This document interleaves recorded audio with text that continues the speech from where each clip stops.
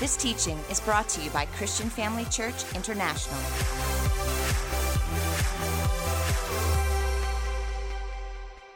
Amen. Amen. Praise God. Well, welcome. You've been here for quite a long time already. Dad, Mom, I love you much. Thank you for everything that you've meant to me, sis, our children, and even our grandchildren. You know, when I met Jesus, I was 17 years old, walked for the first time into church, and saw Pastor Theo coming onto the platform and speaking in tongues, and my first thought was, what's this guy doing? He's trying to show everyone that he's learned Hebrew, at university. And then he taught me how to pray, so now I'm praying in tongues, and I hear what God is saying because Pastor Theo taught me how to do that. And him and Dad, Mom, you've deposited so much into our lives. Yes, since then, from 17, I got married. I'm 33 years married to the same wife. We've got 3 beautiful children and 2 great grandsons. And because you came into our lives, they are experiencing the goodness of the Lord. So thank you so much. Love you much. Thank you.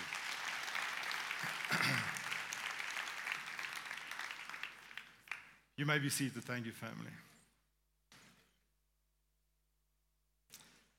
I pray that you will experience the atmosphere of heaven in this place while I'm ministering the word.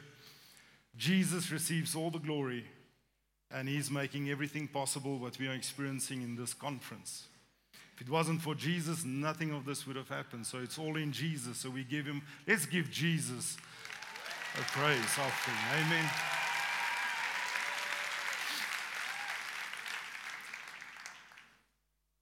Now, it's obvious that God is raising up a powerful army. It's obvious that God is handing out marching orders. It's obvious that God is drawing his people into the secret place like never before. The secret place is our most important place. The secret place is where everything happens. That's where conception takes place. That's where intimacy is just being grown and just taking place, and birthings take place. The secret place is what matters the most today.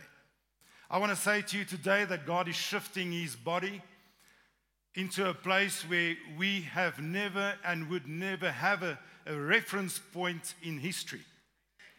Our reference point will be our intimate relationship with Jesus, what he's instructing us to do, and living out of that space.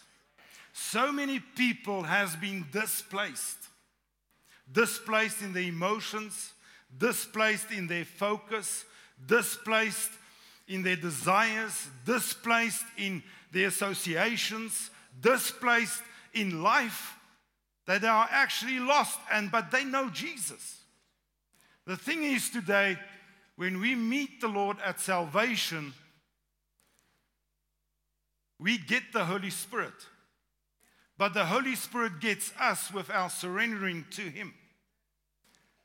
So many, we as Christians, we have the Holy Spirit, but the big question is, does the Holy Spirit have us? Thing is, we carry the Holy Spirit. It's our inheritance to have the Holy Spirit in our lives because we are under the blood of the Lamb and we are in covenant with the Lord. But does the Holy Spirit carry us? And God is raising up a people that will live out their ministry out of their relationship with the Lord and nothing else. Our ministry is our relationship with God. I don't know about you, but in my life, I've known now, as you heard, the Lord now for 37 years. I've never experienced the intensity of God's Spirit in my life like I'm experiencing it today. It's changing. The atmosphere is changing. The environment in my life is changing. The demand of what God is wanting to do in my life is shifting. God is repositioning me. God is doing things in my life which is inexplicable. Why? Because I'm surrendering more. I'm giving more of myself. I'm becoming less and he's becoming more. God is raising up an army that will have one motive alone, that would be to reveal His heart. We are being shifted and moved into God's heart beating season. So when we speak, you'll hear the heart of God. When we look, you'll see the heart of God. When we listen, we will pick up the heart of God. When we will walk on the territories where God is sending us to. I want to say to you, many Christians have the Holy Spirit, but the Holy Spirit does not have them. Many people are moving into places where the Holy Spirit does not want to be. Many people are looking at things which the Holy Spirit does not want to look at. Many people are listening to things, Christians that have the Holy Spirit, but He doesn't want to listen to it. He's holy. That's why He's called the Holy Ghost. You see, we have a description about Jesus. When you think about the Father, you can think about an image. When you think about the Son, I've seen Jesus myself a few times in my intimate time with Him. I think about an image. I think about a person. But the Holy Spirit is a person too. The Holy Spirit is not a dove. The Holy Spirit doesn't give a description about Himself because you are His body. You look like Him, or you should look like Him. So, but we cannot operate in that space if we don't live on the cutting edge of life. We cannot be comfortable and want to stay comfortable and pay any price to stay comfortable and protected and think we're going to experience the action which God wants us to experience and think we will advance if we live that way. God is on the move. There's a harvest out there that needs to come into the kingdom. And so, if we don't act, we will be responsible for the greatest genocide this planet has ever seen.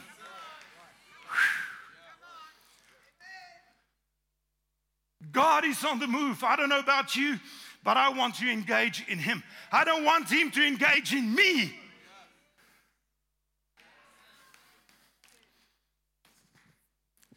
The thing is, God is restoring the cutting edge of life. I love what Pastor Davi said. I see God literally putting His hand under the chin of His people. Some has made mistakes. You have bowed your head in shame. God says, get rid of that shame. I've paid for you. I've bought you with a high price. It's now your time to know that you've been forgiven. I'm restoring you. Stand up in your call and be everything I've called you to be. God is raising up your head. Don't allow your past to hold you back. Like Mom said, drop the baggage.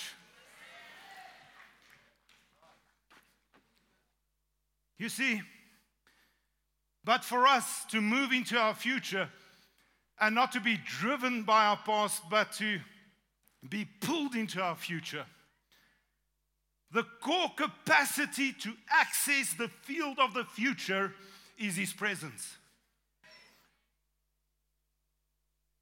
We cannot move forward without participating, practicing. We cannot move forward without participating of the living and living on the edge of life. Being on the cutting edge means to be on top of things. To be on the cutting edge means to be where the action is. I wonder how many Christians are where the action is. Other words for cutting edge is high tech. It means to be the state of the art. I wonder how many Christians look like the state of the art. It means to be with it. It means to be on the knife edge. It means to be world class. It means to do groundbreaking work. It means to move into territories that has not been conquered before. It means to be on the leading edge. It means to be pioneering. It means to be on point and innovative. And today I want to say to each and every one of you under the sound of my voice that the Word of God is on the cutting edge. It's meant to be where the action is. The Word of God is state of the art. It's the highest technology we would ever find anywhere. You cannot find greater technology at the Apple Store.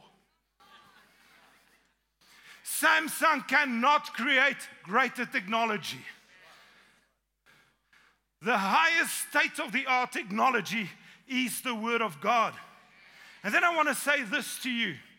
The Word of God doesn't need tweaking to make it work. It doesn't need compromise to produce birthings. It doesn't need to be fashioned or adjusted. The Word is spirit. And the Bible says it is alive. And the Bible teaches us it's a person. And His name is the Lord Jesus Christ. He came to the earth in an earth suit. He was the living Word on this earth. And He revealed the heart of the Father. This person we are talking about, the Word, He's all-knowing. He's omnipresent. And He's all-powerful. There is no technology in the cosmos, never mind even the planet, in the universe that exists that comes close to any performance, to any power the Word can produce.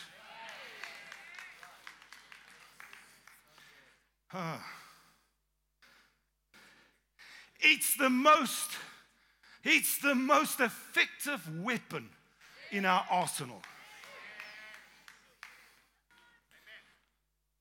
But has the Word become real to you?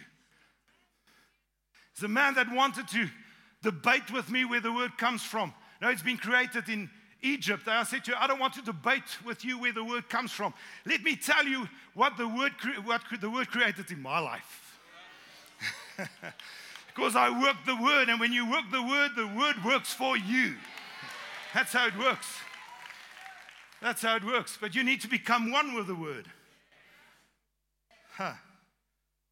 Hebrews chapter 4 verse 12 and 13 says, for the Word of God is alive and powerful. It is sharper than the sharpest two-edged sword, cutting between soul and spirit, between joint and marrow. It exposes our innermost thoughts and desires. Nothing in all creation is hidden from God. Everything is naked and exposed before His eyes. And He is the one to whom we are accountable. I want to say to you today that the Word is a person, and this person is bent over to its creation primarily for relationship, for full union, for intertwinement, for oneness. In relationship with the Lord, in our secret place with Him. I want to say to you today, there are many people here with private struggles. Take your private struggles to the secret place and see it fade. And you're becoming totally free. The secret place is your most important place. Start lingering in that secret place. Start staying a little bit longer than usual in that secret place. Start just falling asleep even in that secret place. But stay in His presence and see what the Lord will birth in your life in this time. We are in God's heart-beating season.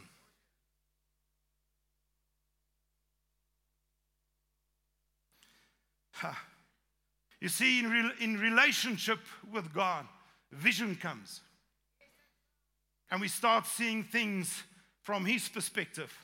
And then the future starts pulling us into a certain direction, into the direction that God has prepared for us before time began. See, in Acts chapter 17, 28 in the New Living Translation, the Word of God says, it's in Him that I live. It's in Him that I move. And then I love the New Living Translation. It actually says, it's in him that I only really exist. So if I'm not in him, I don't even exist. I don't even have significance. I don't even have value. I have nothing without him. I'm nothing. Nothing. I truly only exist in him. That's where I exist. So there's two sides to the coin. Where am I going to now? Oh. So I'm going to shock a few of you here. That's okay. I'm used to people get used to that. So when they're in my okay. I want to say this to you, but just give me a moment to explain myself. Afterwards, please don't start throwing stones. Okay. Knowing in our hearts the covenant we have with him is not enough to live on the cutting edge.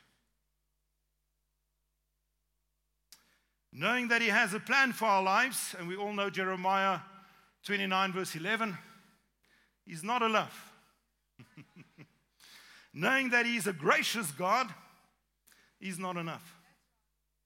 Knowing all the promises of God, and know that he is a God that blesses, it's not enough. And this which I just mentioned, this is all about having an understanding, of course, that the presence of God lives in us, yes, and for sure. That's where the Holy Spirit directs us. He comes and we are the temple of the Holy Spirit. That's true. But there is another upgraded position that exists that allows us to experience life on the cutting edge. Where we experience the dangers of life, but then also the protection of God.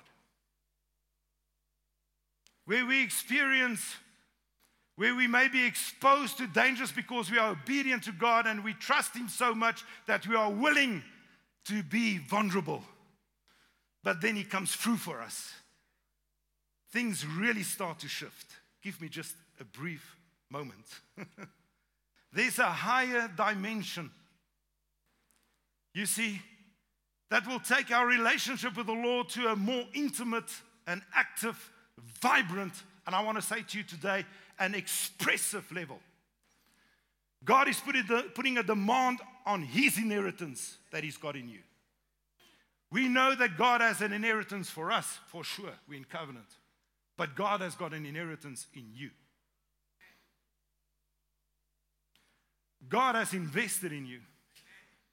God has a tailored plan, tailored blueprint for you. We can know all this and understand all this. But there is another upgraded dimension that exists which we can upgrade to. We need to live in him also as he lives in us. I've lost you. I'll try and explain. We need to come to that place where we reveal his heartbeat. You see, Jesus prays an eternal prayer in John chapter 17. An eternal prayer. He prays for his disciples and he prays for the ones that follow. So that's me and you. He says, I pray that they will all be one, just as you and I are one. As you are in me, I am in you. Father, that I am in you, and may they be in us so that the world will believe you sent me. I have given them the glory you gave me, so they may be one as we are one. I am in them, and you are in me. May they experience such perfect unity that the world will know that you sent me. The world will only really know us when we have unity. When we are one. Okay, let me go on. That sent me and that you love them as much as you love me. Now, let's just read it again. John chapter 17, 21. Jesus prays, he says, I pray that that they will be one, just as you and I are one. Now, one is a cardinal number. One is the half of two. That's easy, eh? Which means there's only room for one person in our relationship with God. It's only him. Okay? Question is, who's it going to be, me or him? And then he goes on to say, as you are in me, Father, I am in you. In Hebrew means we rise to our highest level, to the expression of inclusion or involvement, expressing movement with the result that someone or something becomes enclosed or surrounded by something else, expressing literally our arrival at our destination. When I live in the anointing that God has placed on my life and I live and move and breathe in Him and exist in Him, I'm already in my destination. I'm already there. Now, many Christians I know live in fear, live in opinions, live in comparison, live in fame, live in competition, live in judgment, live in religion, live in selfishness, even live in bondage. If you look at David popped up on the radar of heaven. How did he pop up on the radar of heaven? We find this in 2 Chronicles 16 verse 9. In the New American Standard Bible, it says, for the eyes of the Lord move to and fro throughout the earth, that He may strongly support those whose hearts are completely His. You see, there's a radar in heaven. It goes, I don't see any blips. David was out in the wilderness playing the harp. At the age of 15, God chose him to be the king of Israel because he had his hand on the harp. He worshiped God. He adored God. He wasn't in the wilderness confessing to become king.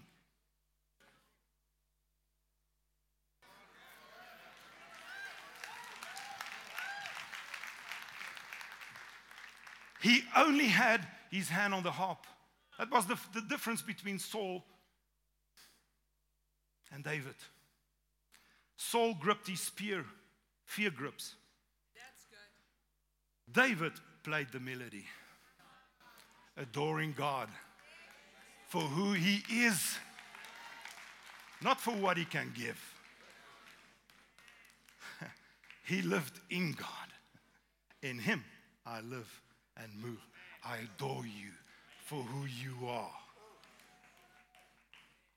I seek you for who you are. I need you for who you are, not for what you can give me. Praise God, we've already been given everything.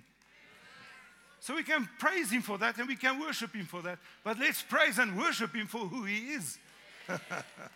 Okay, let me go on. Okay. Now, you see, God will come, when Jesus comes back, He'll come, as we've learned to see, if He finds faith. But faith without works is dead. So we need to be where the action is. Otherwise, we're not in faith. We just talk about it. You see, my faith puts God in touch with my needs. And yes, He meets my needs. But my faith does not necessarily put me in touch with His heart. I'm going over the top here. I want to use my faith to know what's in His heart. I want to live close enough to God to know when He's grieved, to know what's not pleasing in His sight, to know which associations I'm in that's displeasing to Him, to know that where my mind is pleasing or displeasing to Him. That's how close God wants us to live. We are in a season of intertwinement with God. One. There's only room for one, and that's God. Now, I have to go quickly. And then Jesus goes on, He says, and may they be in us, so that the world, what is the world? The inhabitants of the earth, the human family on earth, will believe you sent me. I've given them the glory, the doxa. It means my view, my opinion, my estimate about someone. It also means magnificent splendor and so forth. It means also that they now belong to God, to Christ, in His most glorious condition. You gave me so that they may be one as we are one. I am in them and they are in me. May they experience such perfect unity that the world will know that you sent me and that you love them as much as you love me. So Jesus talks about two locations here. He says, him in us and we in him. It's not the same thing at all. Our minds and inward person is here and also in heavenly places at the same time, because I'm seated with Christ in heavenly places. That's what the word says. Okay? Mindsets get shaped by our spiritual geographical location. Now, when God is in me, listen to this, it's for my benefit. It's for my desires. What I trust God for. When I'm in God, it's for His benefit. It's about His desires. Oh, man. What He trusts me for. Listen, I'll try and explain it from this angle. Most people live this way. God is in me, and He's going to do this through me. There is, however, another spiritual location with this mindset. I live in God, and He lives in me, and I'm going to do this with God. Let me say it this way. Him living in me, Him living in us, is His commitment to us. It's His responsibility. Us living in Him is our responsibility. It's my commitment to Him. If I draw near to God, He will draw near to me. It's my responsibility to go to my secret place. It's my responsibility to clean out my life. It's my responsibility to evict pet demons in my life that doesn't have any space in my life. That's my responsibility. It's all about what's in God's heart, what I need to get and need to find. Listen, in closing, I've got 3 minutes. There's a strange king. Have you caught this? I'm trying to, just like all the other previous speakers before me said, I'm trying to share something with you that I need 2-3 hours with, but I've tried to give it to you in 30 minutes. Yeah, for me it feels like 30 seconds anyway. So, there's something I want to share with you. There's a strange king in the book of Samuel. He's King Nahash, king of the Ammonites.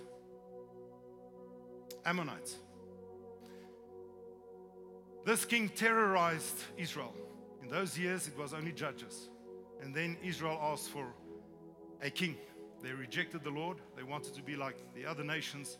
They wanted to have a king. And so God gave them King Saul. He got anointed, went back to the fields. Didn't operate as king yet, although he was anointed. And then there were 2 tribes, especially the tribe of Reuben and the tribe of Gad, that was terrorized by King Nahash. And he would go over the border and gouge out the right eye of the Israelites, especially those 2 tribes. And then he came against a town called Yabesh Gilead. And he wanted to destroy that town. He came against that town. You can go and read about it. I can't, for time's sake, I can't give you the script. Well, the scriptures is in 1 Samuel 10 and 11. And he came against this town, and the inhabitants of that town, the Israelites, said to him, we want peace, we don't want war. And so he gave them this one condition. He said, all right, I'll let you live in peace. You can stay in your homes, you can save your lives, but on one condition only. I need to gouge out your right eye. In other words, you can keep your vision. You can still see, you've still got partial ability, but now you'll just have to give up your right eye. So you can go on in peace. So the enemy would always want us to compromise something. If you go and study what the losing of a right eye means, scientifically, you can Google it. So many Christians believe in Google more than the Bible. You can Google it. If you lose your right eye, you lose the ability to track moving objects. You lose the ability to discern depth. You lose the ability to measure distance. That's what you lose. So the enemy is quite happy for you to lose not your vision, but partially something about you. To operate just partially in God, but not fully in God. The word Nahash means serpent. Go and check it out. It means dislocator. So the enemy just wants to do enough in your life that you are just dislocated from where reality really is in Christ. Because you see, it dislocates you from the cutting edge of life. It takes you just 2 steps behind where the action is, so that you cannot live and experience the Kairos moments of God in your life. Because the Kairos moments of God in your life is only found in the cutting edge of life. Nowhere else. It's not found in comfort. It's not found in ease. It's not found in not taking risks. It's found on the cutting edge of life. Don't compromise. The Word of God is the highest technology. Stay in the Word, live the Word, and act on the Word. My 2 books.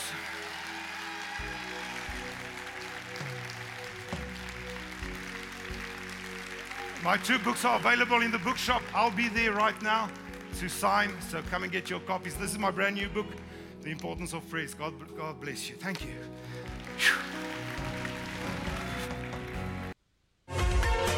Thank you for joining us during this episode of Living Life with Dr. Theo and Bev Wolmarans. We hope that through this inspired teaching, you had an encounter with God. If you enjoy the teaching ministry of Apostle Theo and Dr. Bev Wolmarans and would like to enjoy more resources, we hope you will visit our website at www.christianfamilychurch.co.za, or for our American listeners, www.christianfamilychurchsa.com.